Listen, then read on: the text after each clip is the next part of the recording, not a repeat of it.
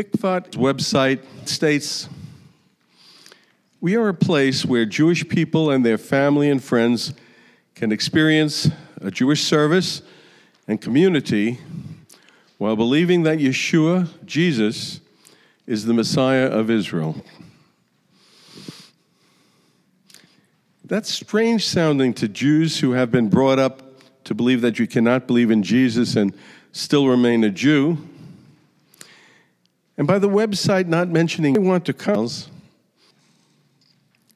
and perhaps even some here who make up the majority of Tikvat's membership. It is understandable for Messianic Jewish congregations to emphasize that they are for Jewish people, but I have found that we sometimes cause unnecessary confusion among some of our Gentiles who may ask themselves, do I really belong here? And if I do, what is my role? It is for this reason that I have chosen my message today to be on the subject of Gentiles in Messianic Judaism.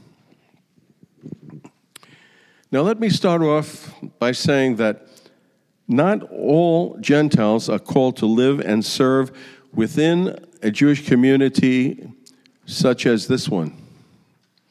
But if you are here to hear this message, this is undoubtedly where God wants you to be.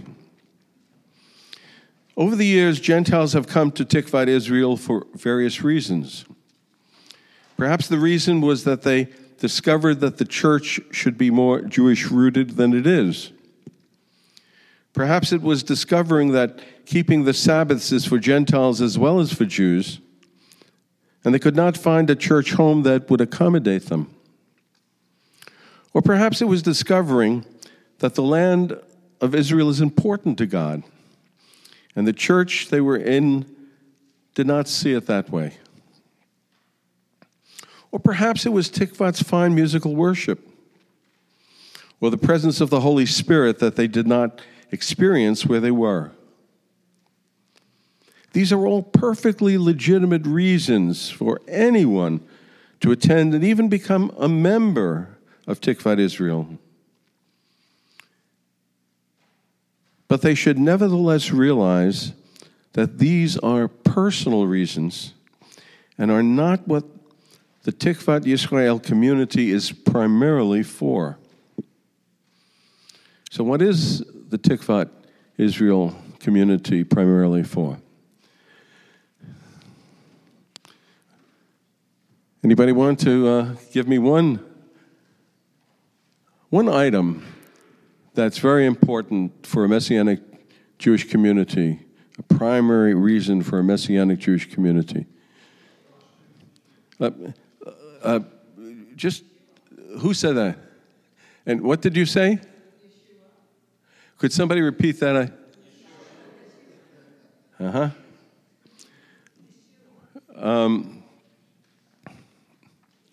Do you think that ministering Yeshua to Jews who do not yet believe in Yeshua is a primary responsibility of this community? Do you? All right. Do you believe that being a home for such Jewish people, once they have come to believe that Yeshua is the Messiah, is a legitimate purpose for this community? Anybody say no? Anybody dare say no? What about the church? Didn't God give Israel a commission to the nations of the world, to be a kingdom of priests to the nations of the world? And therefore, isn't one of the foundational purposes that should be added to Tikvat Israel's commission to reach out to the churches, the Christian churches, and help them to restore their understanding of Israel and return to the ancient biblical Jewish roots from which they came. Wouldn't that be a very primary legitimate reason? Right.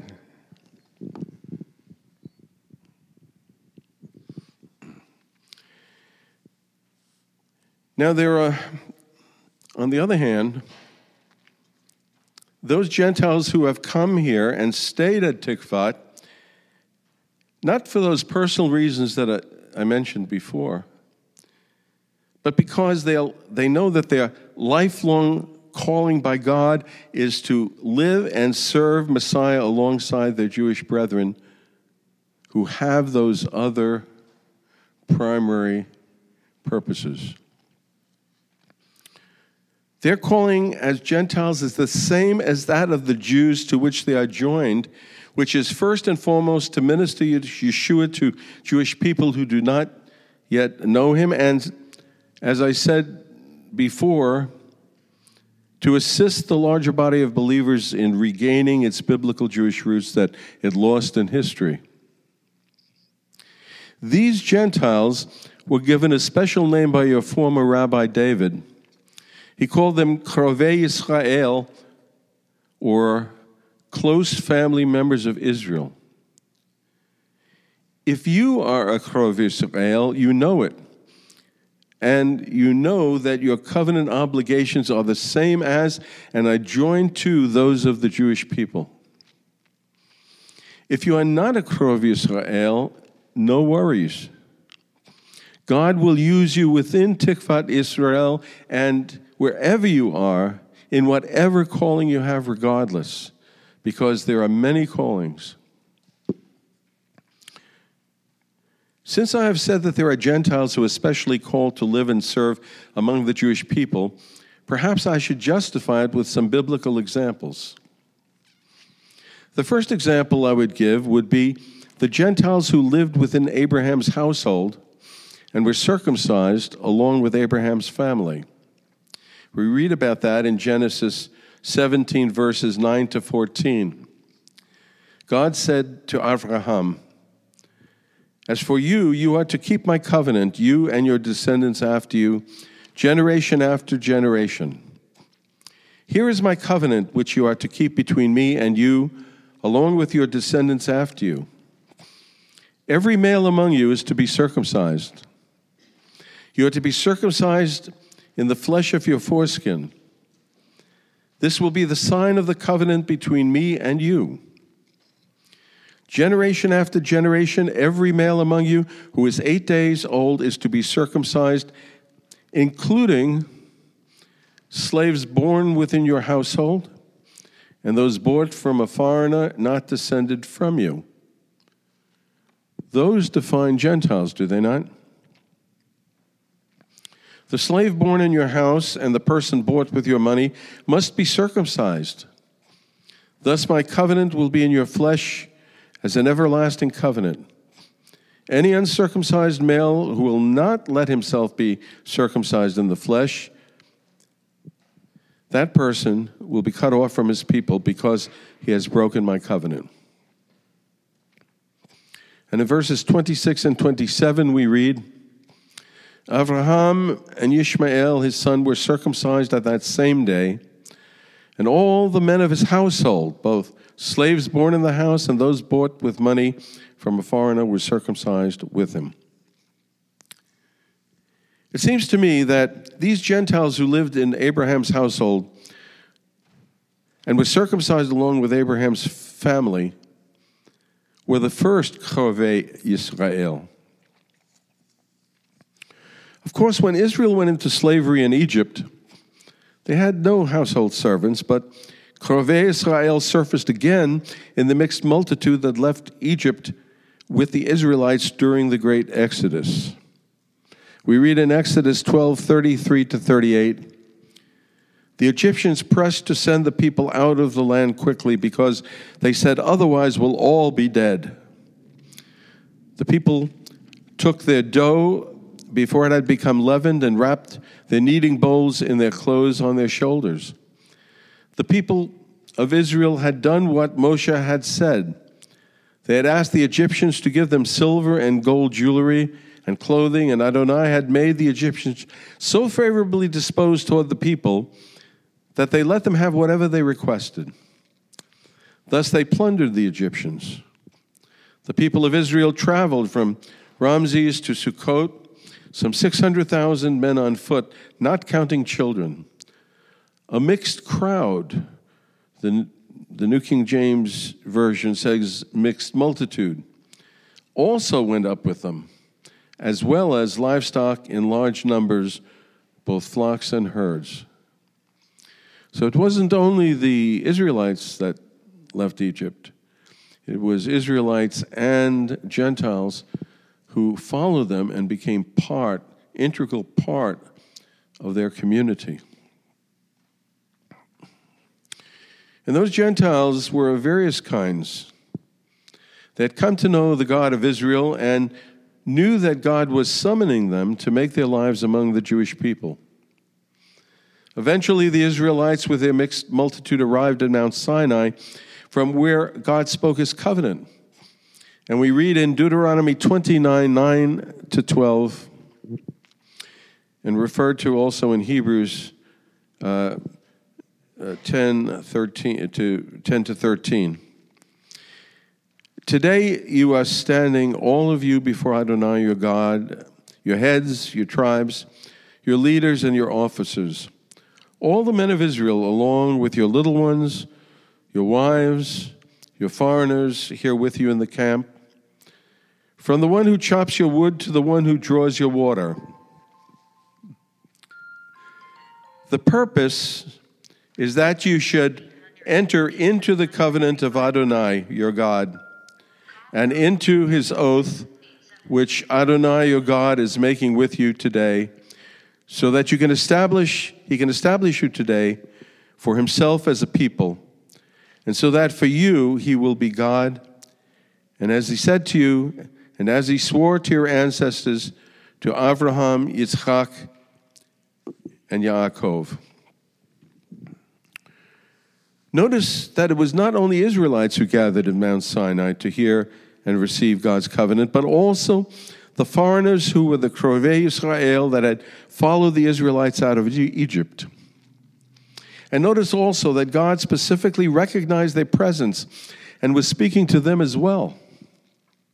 And soon thereafter, similar to the circumcision required of the Gentiles who lived in Abraham's household, God commanded in Exodus 12, verses 43 to 49, "This is the regulation for the Pesach lamb.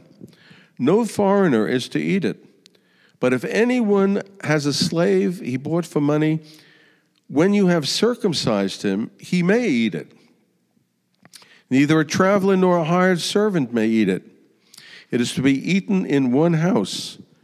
You are not to take any of the meat outside the house, and you are not to break any of its bones. The whole community of Israel is to keep it. If a foreigner staying with you wants to observe Adonai's Pesach, all his males must be circumcised. Then he may take part and observe it. He will be like a citizen of the land. But no uncircumcised person is to eat it. The same teaching is to apply equally to the citizen and to the foreigner living among you." And also in Numbers 15, verses 14 to 16, "If a foreigner stays with you, or whoever may be with you through all your generations, and he wants to bring an offering made by fire as a fragrant aroma for Adonai, he is to do the same as you. For this community there will be the same law for you and for the foreigner living with you. This is a permanent regulation through all your generations. The foreigners to be treated the same way before Adonai as yourselves. The same Torah and standard of judgment will apply to both you and the foreigner living with you." These are very significant passages of Scripture because they define this category of Gentiles who lived with Israelites that today we call Krovei Yisrael, and defines them as having drawn so close to the Jewish people as to be considered close family members and subject to the same Torah and standards of judgment as applied to Jews. Having said it as I have, I want to be quick to say that this is not the same as what has become to be known as the One Law movement, to which Messianic Judaism does not, and I repeat, does not ascribe. The One Law movement takes the same scriptures that I cited, and in fact the entire Torah, and makes them applicable to all Gentiles, whether or not they are Krovei Israel. That is a serious heresy, and it's an affront to God's faithfulness because it denies his promise to the Jewish people recorded in Exodus 19, verses 3 to 6, in which we read, Moses went up to God, and Adonai called to him from the mountain. Here is what you are to say to the household of Yaakov, to tell the people of Israel. You have seen what I did to the Egyptians and how I carried you on eagle's wings and brought you to myself. Now, if you will pay careful attention to what I say and keep my covenant, then you will be my own treasure from among all the peoples of all the earth, and all the earth is mine. And you will be a kingdom of Kohanim, priests, for me, a nation set apart. These are the words you are to speak to the people of Israel. And why are we so sure that God has not broadened his special promise made to Israel to all believers in Yeshua? The Apostle Paul answers the question concisely, where in Romans 11, verses 28 to 29, he speaks to Gentile believers and he tells them, with respect to the good news, they, meaning the Jews, are hated for your sake. But with respect to being chosen, they are loved for the patriarch's sake, for God's free gifts and his calling are irrevocable. So you may ask, if Jews in Krovei Yisrael are held to the same law and have the same covenant obligations, is there any remaining difference between them? Again, we turn to Paul for an answer, at least in part, where in Romans 3:1 he first asks rhetorically, then what advantage has the Jew? What is the value of being circumcised? And he then answers his own question in the following verse by saying, much in every way. In the first place, the Jews were entrusted with the very words of God. I said in part because there is more, and it has to do with the entire subject of grafting that we read about in the book of Romans, where Gentile believers in Yeshua receive their eternal and priestly connection to God, not directly, but through their connection to the olive tree that is Israel. In Romans 11:16 to 18, we read, now, if the challah, the bread, offered as first fruits is holy, so is the whole loaf. And if the root is holy, so are the branches. But if some of the branches, meaning the Jewish branches, were broken off, and you, a wild olive, meaning a Gentile, were grafted in among them and have become equal sharers of the root of the olive tree, then don't boast as if you were better than the branch. A Gentile, you. Gentiles. It is a matter of who supports who. If God withdraws his covenant promise to the Jewish people that they are to be priests to the nations of the world, then Gentile believers have nothing to graft into, and therefore no way to partake of their new covenant relationship with God. Why did God choose to bring the Gentiles into relationship with him in this way? I don't know, but he did. So any theology that denies the special calling of the Jewish people threatens everyone's calling. Several years ago, I developed a 10-point statement, and it was for Gentile members of Messianic Jewish congregations to help them explain their participation in Messianic Judaism. It is written as though spoken by a Gentile member of any congregation, but in this case of Tikvat. And I've asked that 2 Gentile members be appointed to read it to you Have those people been appointed? Please come up.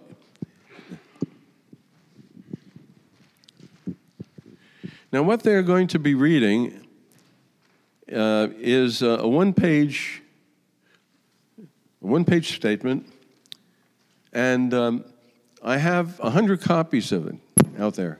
My wife is holding on to them, and they'll be available for anybody that wants to pick up a copy, because it may help you to remind you as to how to answer the question, what are you doing in a Messianic Jewish congregation? Okay, so could you alternately, one of you start and alternately read the 10 points, please? I am a Gentile and not a Jew, because so far as I am aware, my physical lineage does not go back to Abraham, Isaac, and Jacob. I have been born again through my faith in Yeshua. This means I was given a new spirit and eternal life with God when I confessed my sins and asked Yeshua into my heart.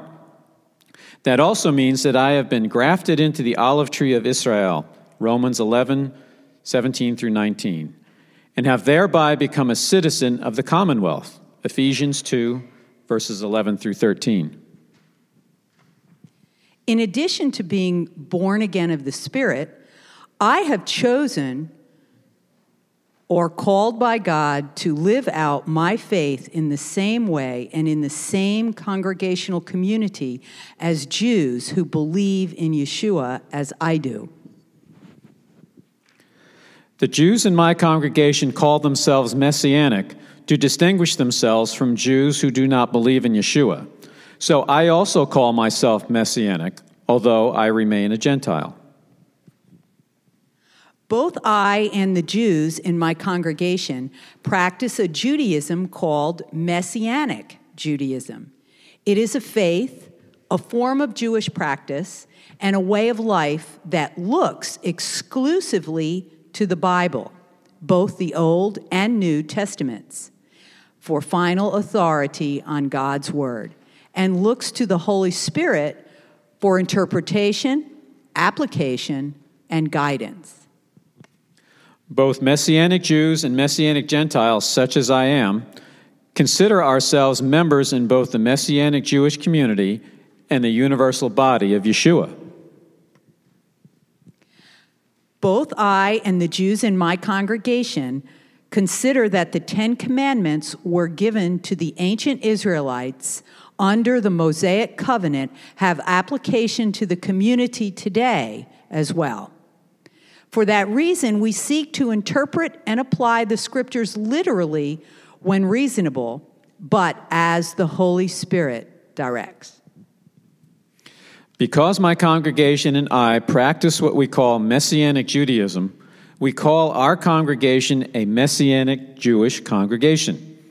This name reflects our belief in Yeshua, as well as our Torah-oriented practice that is often, but not always, expressed in similar ways as in non-Messianic Jewish communities. By Torah-oriented practice, we mean that we seek the Holy Spirit for understanding how to obey God's law in the New Covenant and in our individual and corporate circumstances. We obey Torah out of our love for God and the Messiah. We do not consider obedience the source of our relationship with God, and we do not seek our relationship through it. The Jewish practices of my congregation establish its primary culture and lifestyle, but we also incorporate practices that come to us from other traditions. These include contemporary praise and worship with instruments, dance, and the bread and wine of Yeshua, speaking and receiving prophetic words, and spontaneous vocalized prayer. Because we do not accept outside rabbinic authority over us, we are free to adopt certain cultural and rabbinic Jewish practices while not adopting others, as we find these practices consistent with the spirit of the Word. My congregation's mission is several-fold. First, we are a family of Jews and Gentiles who are committed to being an example of faith in Yeshua and in holy New Covenant Jewish living. Second, we are a community that is dedicated to upholding, strengthening, praying for, discipling, protecting, and providing for each other as each of us has needs and as the Holy Spirit directs.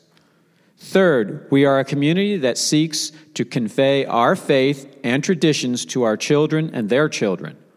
Fourth, we seek to provide a congregational home for Jewish believers in Yeshua and for believing Gentiles called to serve Yeshua within our Messianic Jewish community. Fifth, we seek to reach out with the Word of God to all who do not yet know Yeshua, first to the Jew, but also to those of the nations. Sixth, and finally, we seek to help the Christian church understand its connection to Israel and return to its biblical Jewish roots. Thank you very much. Please give them a hand for their reading.